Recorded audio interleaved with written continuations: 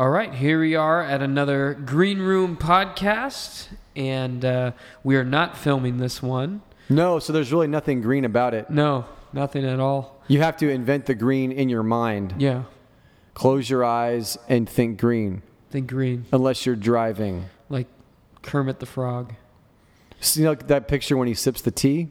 Yeah. And then they put the memes behind it that are sarcastic and condescending? Like what's one of the ones? I don't know. It's you know. I can't think of anything. Yeah.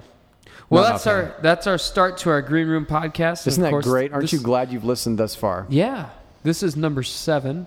So we're on number 7 of our Green Room podcast. And if you're just tuning in for the first time, you can subscribe. You can go on our iTunes or check out our website at compasschurchaz.com. And you can subscribe and get these every week. And who are we, by the way? Well, I'm Gabe Legaspi. I'm the worship here at Compass Church.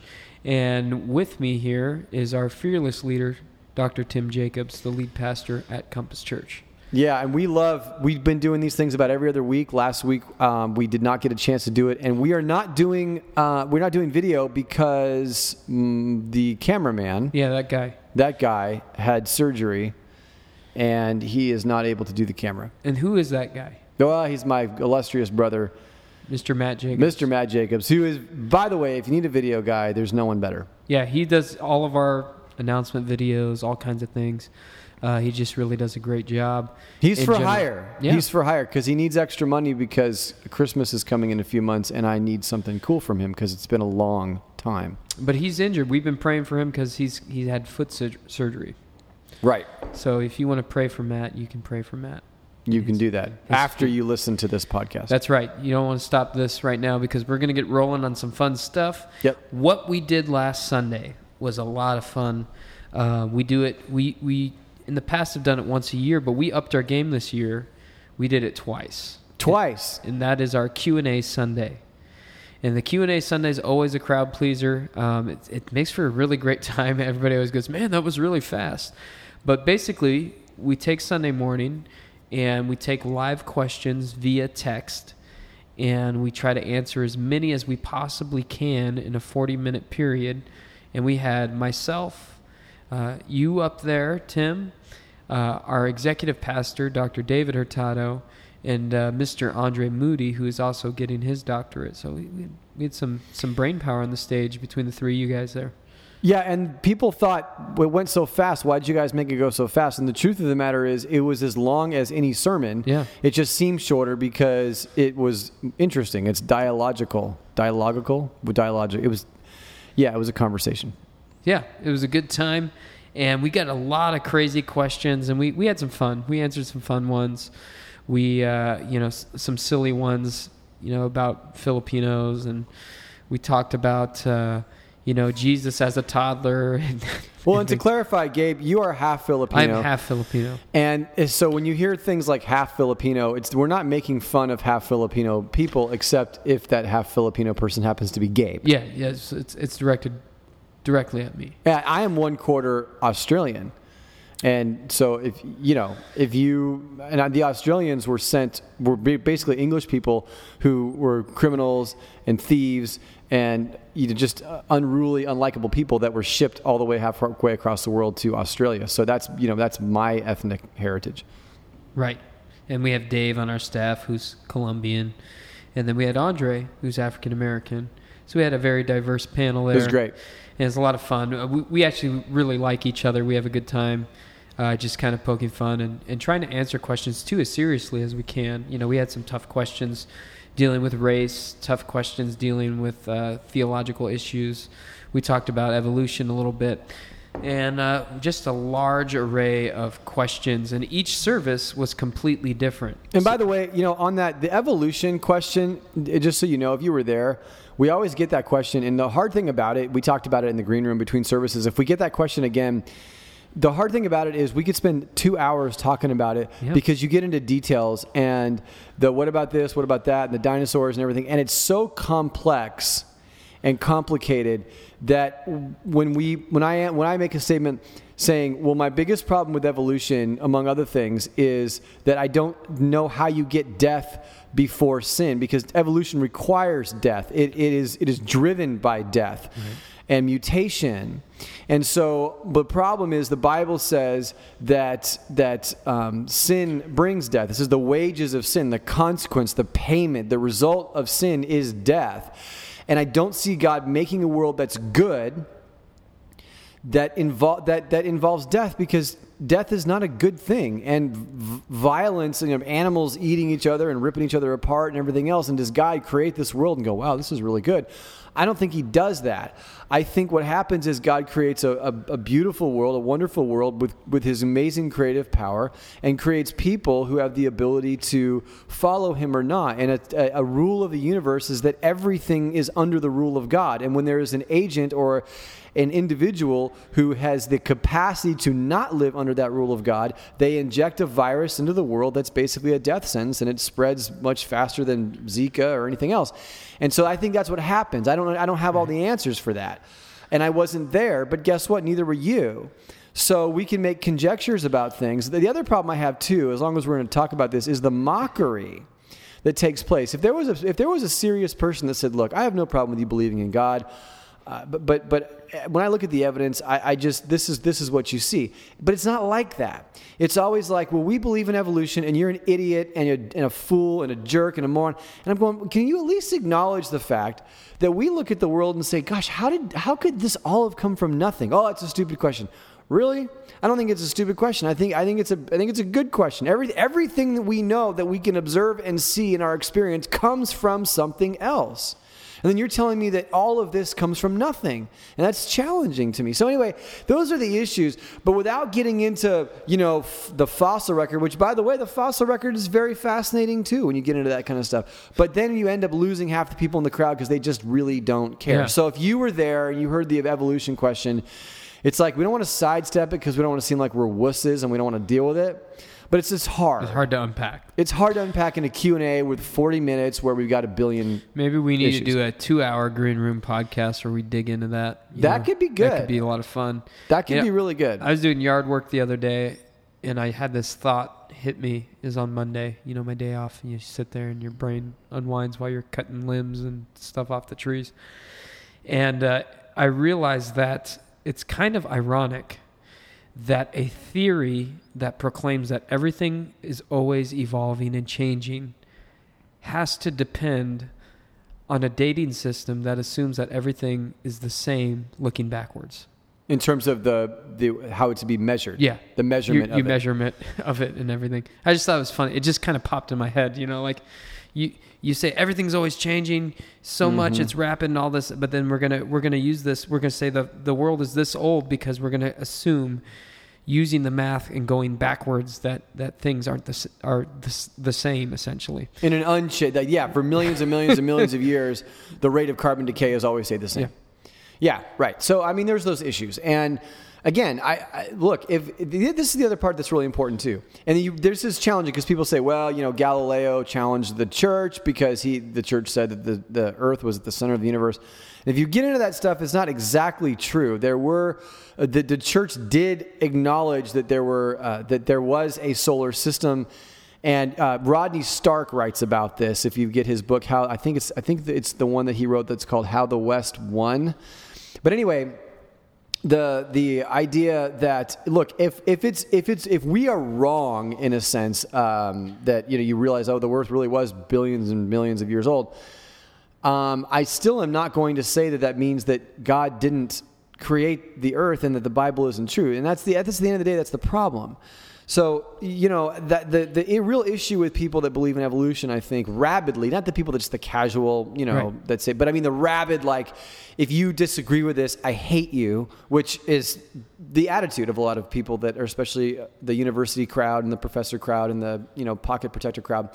Then those are the people I really think are trying to find a worldview apart from God. And I just wish you would acknowledge that. Just say, I don't want God to exist, and I don't like anything that even hints of his existence. I just wish you'd be honest and say that, but you're not. And that's why you lose credibility with me. And, right, when you write stuff that that is based on huge conjectures, and you're unwilling to interact with people. And I understand the Answers in Genesis crowd. I mean, they're good guys, and but they've been wrong on some things. And I think sometimes they can have an attitude as well that's a little bit narrow-minded and whatever else. So that's my take. We can move on. Yeah. A lot of fun stuff. We could even unpack that more. Like I said, maybe that's a longer Green Room podcast, and we dive into that a little more and dig out, atheistic evolution versus, even theistic evolution and how those things work, micro versus macro. Well, micro versus macro is huge. Fun stuff. Yes. And Gabe, theistic evolution to me is just, I dismiss it. I completely dismiss it. I do not believe that a lizard had a lizard had a lizard had a lizard had a bird. And I don't believe that my great-great-great-great-great-grandmother times 10,000 was an ape. I don't see it. But micro and macro is a different deal altogether. Yep. And I cannot justify death before sin. Yep. I cannot justify it. You're really going to have a hard time if you're a believer kind of resolving that. Saying you're going to have a real hard time if you're going to cling to some sort of creation evolution system where things are changing species, because you're going to have a hard time with the Imago Dei too, because God made man in his image, not monkeys eventually to become men in his image. So you're just going to have a lot of theological hairs to split that are going to get you in some weird spots. And I think it's going to be real interesting when we all speak to God himself and he describes it and we go, oh yeah, that makes a lot of sense, a lot simpler than what I thought. I can't wait to see the video of how he really did it. Yeah, it's going to be good stuff. And I bet you we'll all be a little bit wrong. Yeah. But the one thing we'll be right on is that he did it. Yeah. So anyway. Okay, so I wanted to spend today and just kind of dig into a couple of questions we didn't get to because there was a lot of them. I mean, we had a lot of participation. I'm up there trying to filter questions. I mean, we may have had like 80 questions come in. It's a record. Yes, it was a lot. So we did spend a lot of time talking about spiritual pathways and things that, especially third service, that question came in a lot. Like, where does my faith take me? How do I get motivated as a follower of Jesus? Those types of questions, which also led into another one, which I'll save for a moment. But I wanted to give you a chance to kind of unpack that a little bit. Especially for those who didn't come to third service, and maybe they came to first or second, they didn't get to hear it or weren't here at all on Sunday. Well, the biggest thing about spiritual motivation, and there's a lot there, so I'm just going to take a little piece. I'm not going to try to answer the whole thing. But I said something on Sunday. I said, for me, I think about death a lot. What I meant by that was, I don't think about the process of bleeding out on a table or something like that. That's a little morbid. Or I don't think about, getting in a car accident. I think about the fact that the only thing that I am headed for with absolute certainty is death and subsequently heaven. And I think what we do, and it's amazing because this morning actually I read a lot of Charles Spurgeon stuff as part of my devotional life. I read scripture and I also read Charles Spurgeon. I just think the guy's awesome because he's like way old and he just, the way his perspective on things in so many ways is like, he could have been very much done well in contemporary society today, but he's also, obviously there's things he just saw things differently too. But he's talking about Revelation and the fact that in the book of Revelation, Jesus is the light of heaven and there's no need for any other light because Jesus is the light. And I thought, how often do we really contemplate heaven? When was the last time you read Revelation? Well, I don't read Revelation because it's just crazy, the bowls and the trumpets and this and that. And it's, John Calvin himself, he wrote a commentary on every book of the Bible except Revelation because he said, I can't make heads or tails out of that thing. I get it. However, Revelation is amazing. And I was convicted because I said, I don't read this book enough. Yeah. Here's the thing. Gabe, you talk about spiritual motivation. Here's the problem. We have an unbelievably short time on this planet. It is so short. And if you don't believe that, you really are. See, think about this for a minute. This blew my mind. The whole debate about did God choose me or do I choose God? I believe that God chooses us. I believe because a dead person can't make choices. A dead person's dead. So I believe it's the work of the Holy Spirit that regenerates a person, that brings them from death to life. I believe that. At the same time, if you don't choose God, you're held responsible for that. Yeah. But if you think about it, it makes perfect sense. Is there a sane human being on the planet that should not be held responsible for their own mortality? Think about it. Is there a person on the planet who should not be held responsible for the biggest observable fact in the world, and that is that everybody dies, and they die quicker than they want to? And so what happens then? And to go through your life going, oh, I'll deal with it later. Yeah, absolutely. You should be held accountable for that, because you weren't the one that brought yourself into the world, and you're not the one that's going to take yourself out. So how does that work? And so anyway, here's the thing that grabs me is I stand and you stand at the doorway, at the edge of the cliff of eternity. I mean, you stand right there, and you don't know when you're going to fall off into it. So based on that, you have to live a life in light of that, not in light of what you're living now. And besides, everything now just kind of is, I just bought this brand new car. I got this Honda Civic, and I love it. It's a Honda Civic, so right, big deal. It's like bottom of the barrel, not bottom of the barrel, but it's like, it's an economy car. But I love it because I got leather seats in it. I got a sunroof. It's black on black. It's everything that I wanted. I got this amazing deal on it. I love driving. I feel like I'm driving like a Mercedes, but I don't, because I'm a pastor, and that's how, rumors get started. But anyway, but you know what happened? So the other day I come out to my car and it's dented. Somebody backed into my car, dropped something on it, or whatever. Travesty. It's a travesty. It's like, and they didn't leave a note or anything. And I was really mad for like the first 30 seconds, and I was shocked, really, because I was staring at my car. I'm like, man, I love this car. And that's when I noticed it. I went, oh my gosh, what happened? But anyway, here's the point. The point is, everything breaks on this planet. Yeah. Everything gets old, doesn't it, Gabe? It gets old, dusty, wrinkled, ruined, messed up, shattered. And if you put your faith in that and you give your heart to that, you are an absolute fool. Which is, again, just not to sidestep too much or to go back, but that's a fundamental argument against evolution right there. The law of decay. The law of decay and atrophy. Everything breaks and goes from life to death, not like disorder to order. Right. Yeah, so it never happens. Never happens. You have to work it. You have to. The only way to make something go from disorder to order is if another being intervenes, acts upon it. Yeah. And acts upon it. Hello, you know what I'm saying? Like these should be obvious kinds of things here.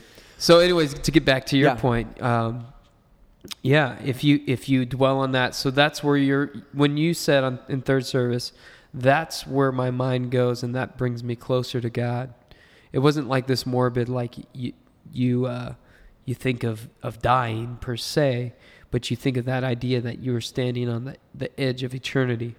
I do. And if you don't, and what it does is that makes life more important today. That actually makes, you're not saying I'm just going to trash this life. No, you're going, man, this life is full of meaning, because I'm going to be reflecting for all of eternity on what happened here. Right. And the relationships. See, they say you can't take anything with you when you go, but you can. You take your relationships, you take your faith, you take the things that were done in the name of Jesus. And so, if there's any motivation, I guess it would be Jesus. Jesus says to this guy, and he says, he's given this illustration about, I will build these barns and, build bigger barns. And he says, you're a fool. Today your life will be demanded of you. And I think we just have to think about that kind of stuff, because it's real. And so we say, God, help me. Could you have the courage to say, God, help me to die well? In other words, I want to live well, but part of living well means I have to learn how to die well. So when I get to that point, I can look back and go, I did right by my children. I did right by my spouse. I did right by by the people in my life that I worked with. And I wasn't perfect. Of course, I'm saved by grace. I've been a terrible person in some ways or other. But I'd like to say that I tried to live this life as though heaven was right there. And then, the wonderful thing is, when I go to heaven, or when I think about heaven, because again, I'm reading about, when you read about the New Jerusalem and the dimensions of it, it's so weird. You're thinking, how is this? But if you just spend time contemplating that and think about how beautiful it will be, don't you want to be there? I want to be there. I'm like, God, whatever it takes, I know it's by your blood, but I just want to express one more time, I want to be there with you. I don't want to be here. But while I'm here, help me live in preparation for being there. Yeah, a lot of verses come to mind, when Jesus describes what it looks like to follow him, it says you pick up your cross daily and you follow him. And it was this picture of death, essentially, is what he's saying, because the cross wasn't this poetic thing that we wear around our necks to him. It was this instrument where you carry it to your place of death and you die upon it. So it's this idea that, you put to death this life. You do. And you do that daily. So you could even unpack that a little more with some of the implications you're talking about. There's another verse that came to mind, which is Paul's, for me to live as Christ and to die as gain. You have this concept. That's what's great about the Christian worldview, is you have something beyond this. Well, exactly. And then it goes back to your point about evolution. If we're going to tie, it's funny, we didn't intend to tie those two things together. Just going, yeah. But evolution basically is a fundamental fact of this, of a naturalistic worldview, is there's nothing after this. And so the sad thing is, so whatever you have on this planet, that is it. That's it. And the Christian world, Philippians chapter 3 says, but our citizenship is in heaven, and we eagerly await a Savior who will do what? Transform our lowly bodies to become like his glorious body. That you want motivation for your spiritual life, take that and believe it. Yeah. Live like it's true. Live like it's true. And know that and by the way, look, there will be a judgment. Now, I not based on works, but an evaluation of your life in light of the fact that you were saved by grace. And 1 Corinthians talks about that, and we don't live in fear of that. But in the same way that we want to please the person that we're proud to serve, and we want to make that person happy, we want to make God happy. Right. You can't earn grace, but the only appropriate response to it is effort. That's brilliant. That's brilliantly said. One thing that popped into my head too, if you're sitting here and you're going, well, how do I follow God? How do I get motivated? The real trick to motivation in any athlete, anybody who grinds things out, any artist, any musician, anybody who has to get motivated at some point, because the fallacy is to think that life is just always fun. The real trick to it is the grind and just going, I'm going to do this regardless of whether I feel like doing it or not. This morning I woke up, my alarm went off at 4:30, hit the snooze button twice, and I laid there in bed, and I really wanted to stay in bed, and I just said, you know what? Diligence and discipline. Right. If I don't get out of this bed and do what I need to get done, it's not going to happen. Bingo. So I got up, I got there and read my Bible and wrote my journal, and I think maybe it's an American thing, I don't know, I've only lived as an American, so I don't want to make maybe it's a human thing, but it seems like we're afraid of discipline within discipleship, and that's almost like those words are tied together. It's almost like we're afraid to just say no, sometimes you just grind it out. Right. Sometimes you just persevere. Absolutely. And I think you're absolutely right, that there's the habit, and it can't be based on feeling. The only time it can be based on feeling is if you can imagine the feeling when you've done what you don't want to do. Yeah. So in the sense of the gym, I get up at a similar time. I get up about 10 to 5, and I go to this class 4 days a week at 5:30. And same kind of thing. I wake up and I'm thinking, okay, within less than an hour, I'm going to be in pain, and I'm going to be sweating, and I'm going to be wishing that I was either dead or somewhere else. A million reasons not to do it. And there's a million reasons not to do it. I got up this morning. I thought, with all this energy I have right now, I could write some stuff. I could get a jump on things with church, blah, blah, blah, blah. But no, I made a commitment to keep myself physically disciplined. And so when those moments, I think, but imagine how you're going to feel when you're done. Yep.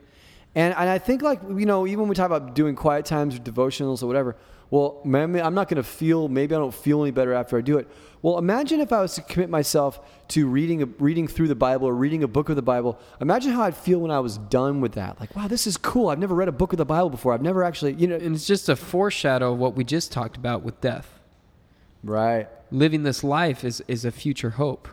That's right. It's to go and imagine what it's like. I was reading through 1 Peter again and kind of going through it this morning, but just the concept of the imperishable inheritance that's in front of us.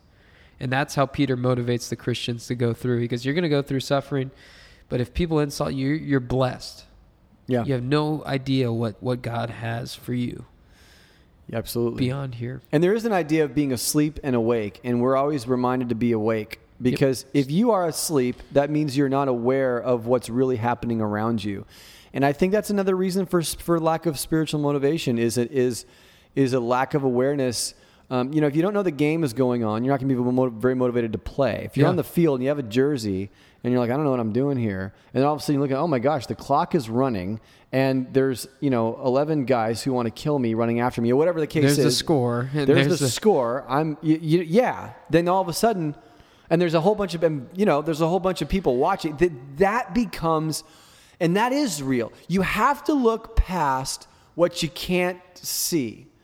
Otherwise, you like these guys have talked about, you can be basically a Christian atheist. But it's a good question, and I appreciate the fact that someone asked it. And it's a real question. It's a real question. So I hope, don't hear either one of us trying to put that question down, because these are things that we've had to wrestle with. Like I said, I wrestled with this morning. Absolutely. How am I motivated for today?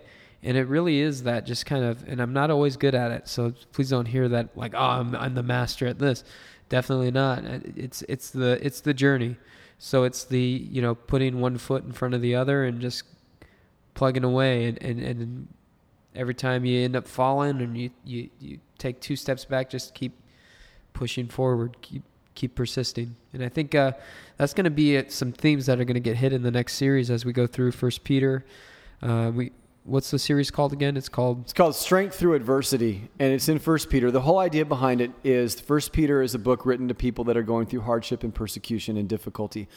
Really much more so than we do from a macro level. I mean, we don't have I know we say where religious liberty is being threatened, and there's some mockery of Christians that goes on, but nothing really like, no one's stringing us up and lighting us on fire for street lights at night like Nero did, and we're not getting thrown to lions and that sort of thing.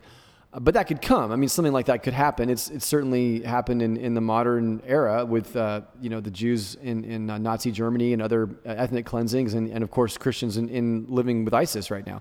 But most likely for us here in Goodyear, probably not. No, but it's going to be some of our pain will be self-inflicted. But I think some of our pain also is part of life, part of living in a fallen world. The roof's going to leak, the water heater is going to bust. You get a dent in your Civic. You get a dent in your Civic from somebody who just didn't care.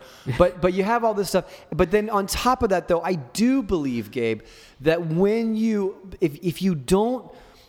if you're getting your marching orders from the culture in terms of what's acceptable and what's not, and then you choose to follow Christ, yes, you will swim upstream. And there will be things like, I don't know if I want to say this right now. I don't know if I want to let people know that I'm living this way. And so, but see, here's the whole idea of strength through adversity. You never get better at anything until you go through pain. Yep. You know what I mean? Absolutely.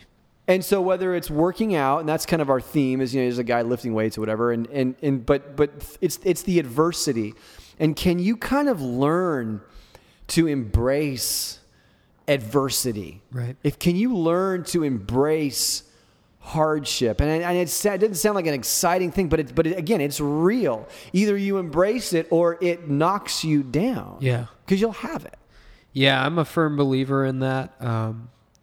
I think the hard things in life make us better. It's no secret around here. If you know me, I'm into the go ruck thing, where you basically push yourself beyond your limits, and you have to just kind of stick through something that you can't do. One of their big tenets, one of their core principles is embrace the suck. Mm-hmm. It's this. You're gonna go through it, so you can either quit or you can go through it and embrace it and do it smiling and come out the other side knowing that, and it's that looking forward, you're to what it's going to feel like when you get through to the other side. Absolutely. And that's why I think there's so many parallels between the physical and the spiritual. And I just think those things are so important, because we're not, part of your soul is your soul is made up of your, obviously your spirit and then your body as well. And those things act on each other. I mean, that's why we will end as I just mentioned a few minutes ago, we will get a transformed body. God's plan for us is to spend all of eternity in a physical body, just not one that dies. Anyway, so we can keep on moving on with a few more questions. I want to hit a few other ones. Yeah. here's one we didn't get to hit, and it's more on, like the trustworthiness of Scripture, the canon and all that good stuff. So why do we believe the Bible when it was written so long ago by different people and rewritten so many times? How do we know all this is real? Oh, I wish I could have had a chance to answer that question. Yeah, we had a lot. We answered a lot of questions. Man, that's a good one. Well, it is a very, very good question, and I will have to make sure and put that in the subject line too when we get this out, so people know we talked about it. But briefly, the very fact that the Bible was written by so many different people and over such a long period of time. If you don't know, it was written over a period of 1,500 years by over 40 different authors on 3 different continents in 3 different languages: Hebrew, Greek, and Aramaic. And yet it possesses this incredible singularity that not only is just a unification of purpose, but a progression as well. And in the entire progression, it never has any, and I mean any, zero contradiction. And there'll always be people that think the Hittite civilization for years and years, well, Bible says there's this made-up civilization called the Hittites. There's no such thing as the Hittites. And then they went and found one of the greatest ancient civilizations, the first civilization to ever use iron tools, the Hittites. And it just goes on and on and on. But here's the thing. In terms of the rewritten, that's what I challenge. The Bible hasn't been rewritten. It has been copied. And translated. Big difference. So, for example, if you dismiss the Bible because it's been translated and copied, then you have to dismiss Homer. You have to dismiss all of the ancient, Herodotus, all the ancient historians, all those guys. You just have to dismiss all of antiquity because it's all been rewritten. But that doesn't, not rewritten, but it's been copied. And they've applied all these tests to it. The number of manuscripts, and that's how you tell the legitimacy of a original document, is the amount of manuscripts that it's had. So, for example, Homer has something like 500, or maybe not even less than that. I mean, fewer than 500, I think, original copies of the original. The New Testament has over 24,000. And so, that's just one example of the historicity of the whole thing. Yeah, and counting sometimes because you're always finding more of them. Yeah. You're always finding more of them. And the amount of accuracy within those is pretty, just within the last decade, right? We had the Dead Sea Scrolls, and they kind of unpacked those a little more. And finding out just how accurate our scriptures really are, that's a big find. Yeah, we if you get into textual criticism, and there's books on it, there's a guy, I don't remember his first name, but his last name is Metzger. And he wrote a kind of the classic book on biblical criticism, and you can get into that, and it's kind of egghead kind of stuff. But I did that in conjunction with Greek, and they have all these, the way that they do it is, you walk away going, it's unmistakable. But the other part of it, though, too, Gabe, that I think it's important is how do they decide what books to go in? And I think that's another common question, too. So that's when we say the word canon, you hear that word thrown around in the church realm. What does that mean? Well, in this case, it's not an instrument of war. It means the entire collection of writings that are seen as sacred or part of the Bible. So for example, we would dismiss the Apocrypha because there is a lot of, for a variety of reasons, we dismiss the Apocrypha for the same reasons that we include the typical Old Testament, New Testament. Sure. The biggest thing you have to know is that the New Testament was not decided as much as it was discovered. Meaning it wasn't like a bunch of people said, well, we think this book and we think who wants to vote. No, there was an acknowledgement that there was something very, very unique and special about all of the 66 books. Now, in the particular, when we look at the New Testament, 1 Corinthians and 2 Corinthians, for example, 2 letters that Paul wrote to the Corinthians. There were actually 4, I think, at least that we know of that Paul wrote to the Corinthians. But only 2 were included in the canon. Now, why is that?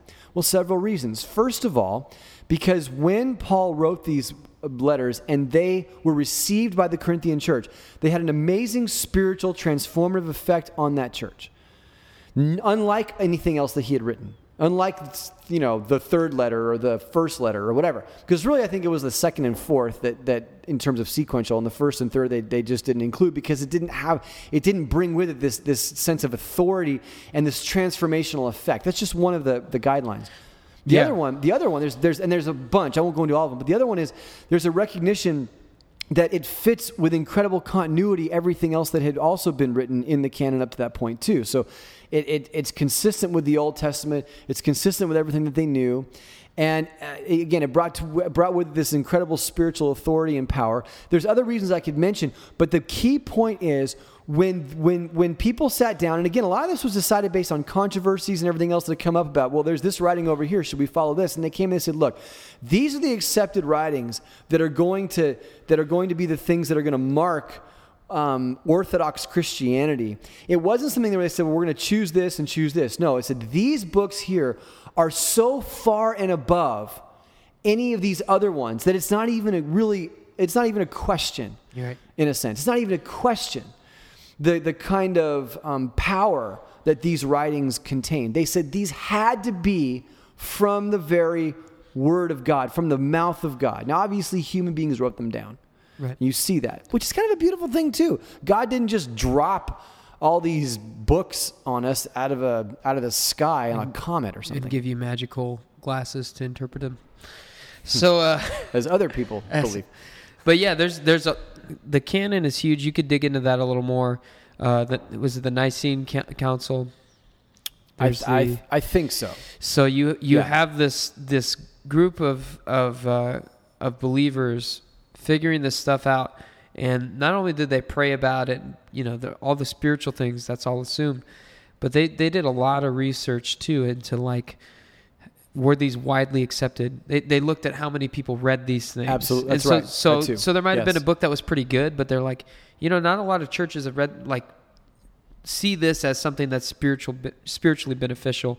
So there's a lot of little things that went into that. It's not something that was just kind of like a bunch of dudes just kind of voted, they're drinking beers and, oh yeah, I think this one's good. It was a very intelligent, thoughtful, prayerful, spiritual thing that we have now, the Bible in front of us. And that's why you have things like the Gospel of Thomas, and you have these secular Bible guys that'll say, well, the Gospel of Thomas says this, that Jesus had a wife and blah, blah, blah. And he had, I don't know, like a collection of birds or some crazy thing. And then a lot of that too was these guys studying. They're like, that guy, Thomas didn't even write that. So, they put in the work and said, what's the legitimacy? How widely accepted are these? Mm-hmm. There's a lot that goes into that. So it's not just something that just kind of came about. Yeah. And the other thing too, that's important to understand is that here's what's amazing is people will say, well, the Bible, the New Testament offers different accounts of the resurrection. And if you know anything about criminology, you know that actually when you have 4 different stories and they match up, but they don't match up exactly perfectly, it actually lends credibility to the story because these are all eyewitness accounts. So for example, if someone was to come into the room that we're recording this in right now 2 hours ago, and someone was to come in now, and someone was to come in 3 hours from now, they would say, well, 2 hours ago, there were 5 people in this room. And then the guy that came in now would say, well, there's 2 people in the room. And the guy that would come in 2 hours from now would say, well, there's nobody in the room. Right. And so, they all contradict. Yeah, but they're all right. They're all true. And so people love to, so for example, you have, there were the angels of the tomb, and then there wasn't an angel, and then there was there's these different eyewitness accounts because sequentially and in different ways, these people saw things and they wrote down what they saw. And here's the biggest thing. The gospel writers didn't think it was necessary to conspire amongst themselves to make sure and get their story straight. Right. Wouldn't it be more suspicious then? Yeah, they let it lie because they said, we are so confident that what we're writing is true that we're not gonna say, why would we sit here and this is what this guy saw, this is what I saw, and that they understand that it lends credibility to the story. Just as if any group of people were to see a crime scene or some other type of event, they would give radically different ideas of the same thing, but they're all right. In this case, again, you saw different pictures, but the same theme. They all say that Jesus rose from the dead, and 11 out of the 12 disciples paid with that message with their lives. Which is a great apologetic there. I mean, not in the sense of a defense for the gospel. If you're going to make something up, you're not going to go and die for it. That's. I mean, why would you do that? Yeah, at why some point you're going to go, I made that up. I'm just kidding, So there's a lot of good stuff there. We could probably, again, this could be a 2-hour Green Room podcast where we dig out, the Q document and a bunch of other things and kind of talk about, there's another thing called Jesus Seminar, which was debunked, and a bunch of things like that, where people were trying to say, oh, the Bible, there's these missing documents, or Jesus probably said this, he didn't really say this, and all this stuff. So there's a lot we could unpack in that. And remember, and then see again, it's funny how all these themes tie together. Because this goes back once again to the evolution thing we talked about at the beginning. When you start out and you start out with the view that there's no way this can be true, then you end up with the crazy conclusions that they come up with. Yeah. These guys at the Jesus Seminar guys and the Q document and blah, blah, blah, and the JEDP stuff that's all about the Old Testament, they start out with the supposition that naturalism is what's true. They completely deny the supernatural. So it makes sense. If you start off believing there's no way this can be true or written from the hand of God, then of course you're going to come to these radical conclusions like that, that Jesus didn't actually die on the cross, but he just woke up and like a bad hangover 3 days later and knocked the stone down and beat up the guards and ran into town with his beard ripped out and told everyone to follow him. I mean, it's impressive. But this is what you come up with. And the same thing with the evolution guys. There's no possible way God created the earth, so we're going to try to figure out a way that he didn't. Yeah, I mean, I just read this morning, I was reading a little excerpt, and it was talking about Francis Crick, who's I think he was a Nobel Prize winner scientist, he went to the lengths of saying that, there obviously was intelligent design. It's not God. It had to be aliens sending some sort of pods or something, because the real problem is never an intellectual one. No, exactly. So if you're going to argue, and we got a lot of questions, how do I teach my atheist friend about the gospel? Let me just put you at ease here. You will never win somebody over to the faith by intellectual reasons. Absolutely. Because the problem is not intellectual, it's heart. It always comes down to even Bertrand Russell, who was like the espoused atheist who had the debates against the theist, and he came to the point where he goes, listen, you guys have great answers to all these questions. Because I just don't want there to be a God. Yeah. Because if there is, it means I need to change what I'm doing. And at least you're intellectual, at least you're honest enough to say that. But you're exactly right, because the aliens thing, I mean, come on. So aliens created the earth. Well, why is that easier for you to believe than God?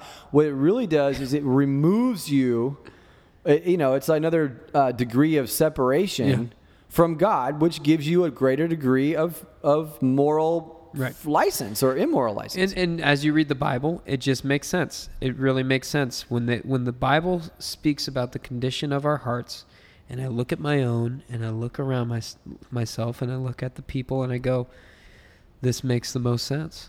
It really does. So, good stuff there. Again, we could talk for forever on all these. We spent some time during second service. Somebody asked the question, how do I be a man of God? How do I follow God as a man? We got one that we didn't get to. How do you be a godly woman? Well, I don't know, Gabe. So, unfortunately, this would be one that I would throw at Dave Hurtado. Because I'm just joking. It's a great question. We spend a lot of time talking about the male perspective here, not because we're chauvinistic, but because that's the perspective that we have. And the women love it. Yeah, because we're challenging men to be men. So if you come to Compass Church, maybe you haven't come here yet. If you come, that's what you're going to hear. We want men to be men. We want them to live lives of sacrifice, to follow after God, to persevere, to those type of things. But what about when we did a whole series called Creative Differences earlier this year, if I remember correctly, where we talked about the differences between men and women, and we really unpacked a lot of things. It was a great series. We got a lot of people that really enjoyed that series. You spoke on womanhood. What were some of the points, if you can kind of recall back to that? Yeah, you brought up 1 Peter, I believe. Yeah, and it's a lot of these things are the same. I mean, the woman, to be a godly woman, we talk about character for men. Of course, it's character for women. But there's going to be different nuances there. And the effect of, we talk about males taking responsibility or men taking responsibility. it has a different nuance than when we say women taking responsibility. We don't necessarily think of a woman taking responsibility for a man. We more so think, we think, okay, well, a guy doesn't really need, he doesn't need a woman to take responsibility for him. But what the gift that a man can give is to take responsibility, to look out for, to provide for, to care for, to be attentive to, and to ultimately give himself up for the needs of the woman that God has brought to him. I think that's undeniable, unless you are just an angry person who denies reality of differences between men and women. That being said, so when we talk about the nuance of females, probably the best kind of synopsis I could give of that really comes out of what I read out of Wayne Grudem and John Piper's book written years ago on biblical manhood and womanhood, which is really the affirmation of strength of a man. So in other words, as a mother, as a wife, godliness expresses itself in your ability to affirm the strength of the men and the boys in your life. And what does that mean? Well, part of it is there's a peace. When your heart is at peace, and there's a strength that comes in peace. When there's a woman whose heart is at peace and at rest because she trusts so much in God that God has placed this man in her life, and he's not going to be perfect. So she gives her whole heart to him, but she doesn't give her the part that belongs to God to him. See, that's the biggest problem.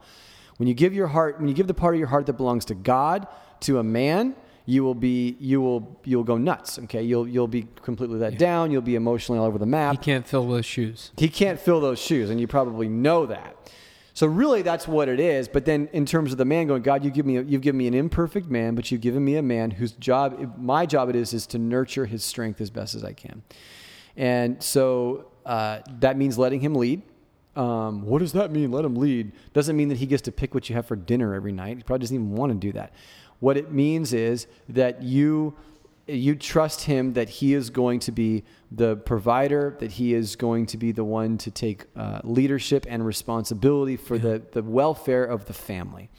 And when you question his leadership and you doubt his leadership publicly and verbally to him, you are scarring him and wounding him in ways that you don't understand. But you're tempted to do that because you're looking at this guy going, dude, what are you doing? I can't, what's wrong with you? How are we going to pay the light bill? Why aren't you getting a job?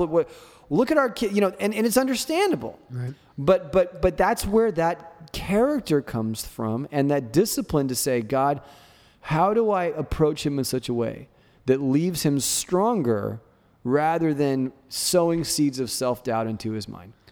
Yeah, I think it's interesting. You look at the Bible and what's it say, and people will think that it's antiquated or it's old or whatever when it says wives submit to your husbands. But what does it say to the husband? It says, husbands, love your wives as Christ loved the church. So that submitting to your husband doesn't make sense. It doesn't make sense unless you have that man who is willing to lay his life down for the needs and the benefit of the other. So I think it's the reason why we have such a problem with it is because we don't want to submit to both of those. Yeah, we want to either rule as an authoritarian, but realizing that Christ ruled as a servant, and that's really what he's calling men to do: be servants. And be sacrificial servants. Absolutely, and that's why that's how you lead. Exactly, and that's why in 1 Peter 3, and it gives instructions to wives and husbands. What is the whole context of 1 Peter? We already said it's adversity. It's difficult. There's strength in adversity, and marriage can be an adverse environment at times because it doesn't come natural to it. It becomes natural. It's natural for us to be attracted to people and get what we want from them. It is unnatural for us to still stay with them when we're not attracted to them and give them what they need from us. It's not. Yeah, it's. What's natural is being selfish because of our sin nature.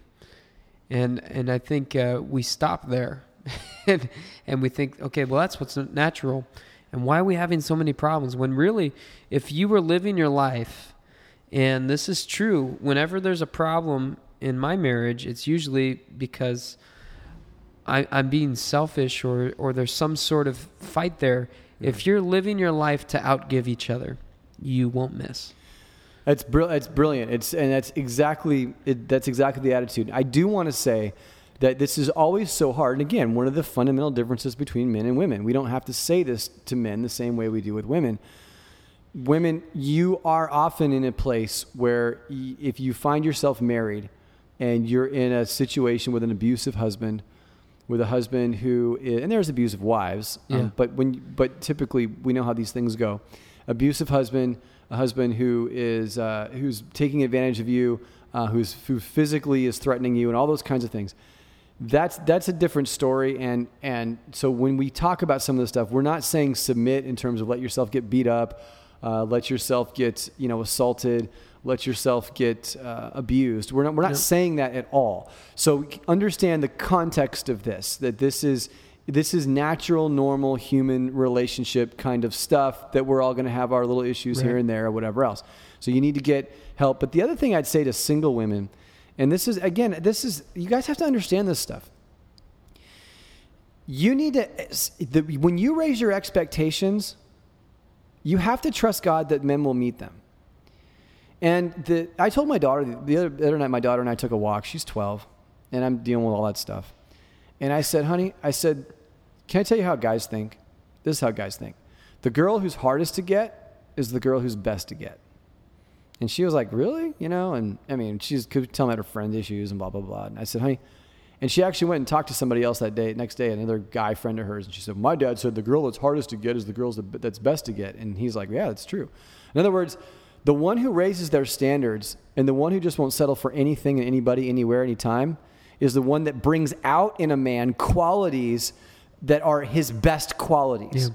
If it takes me being virtuous in order to impress this woman, then that's what I'll do. If it takes me buying her a drink on a Friday night and asking her to go back to the hotel room, if that's all it takes, well, then I can do that too. But ultimately, this woman, and see, beauty and virtue in a woman is supposed to inspire a man. Right? Right. And so when you have virtue, ladies, you bring out qualities in him that maybe even he didn't know were there. Yeah. And so that's what we're supposed to do. Remember, we're opposite sides of the image of God here. And when we work together well, we actually make each other better. Yeah. And that's the thing no one talks about. Yeah, the beauty of that relationship. And we're in a culture, I don't want to get into this because we could go on a long rabbit trail, and we need to wrap it up here pretty soon. But just talking about, genders and gender differences, and we live in a world that tries to ignore both of those, which is funny because to ignore both of them, you're actually acknowledging that there is a difference. That's why you're so mad. But yep. I won't get into all that. Yep. I want to throw one more question out there. Maybe I should, but I will. We'll do it quickly. Okay. So how can there be a God when there's so much evil and suffering in the world? Oh, really? That one? Okay. It's always there. You know? No, that's a good question. It's a great question, but it's just funny. That's the last one. It's like, oh, here we go. We could have done a half hour.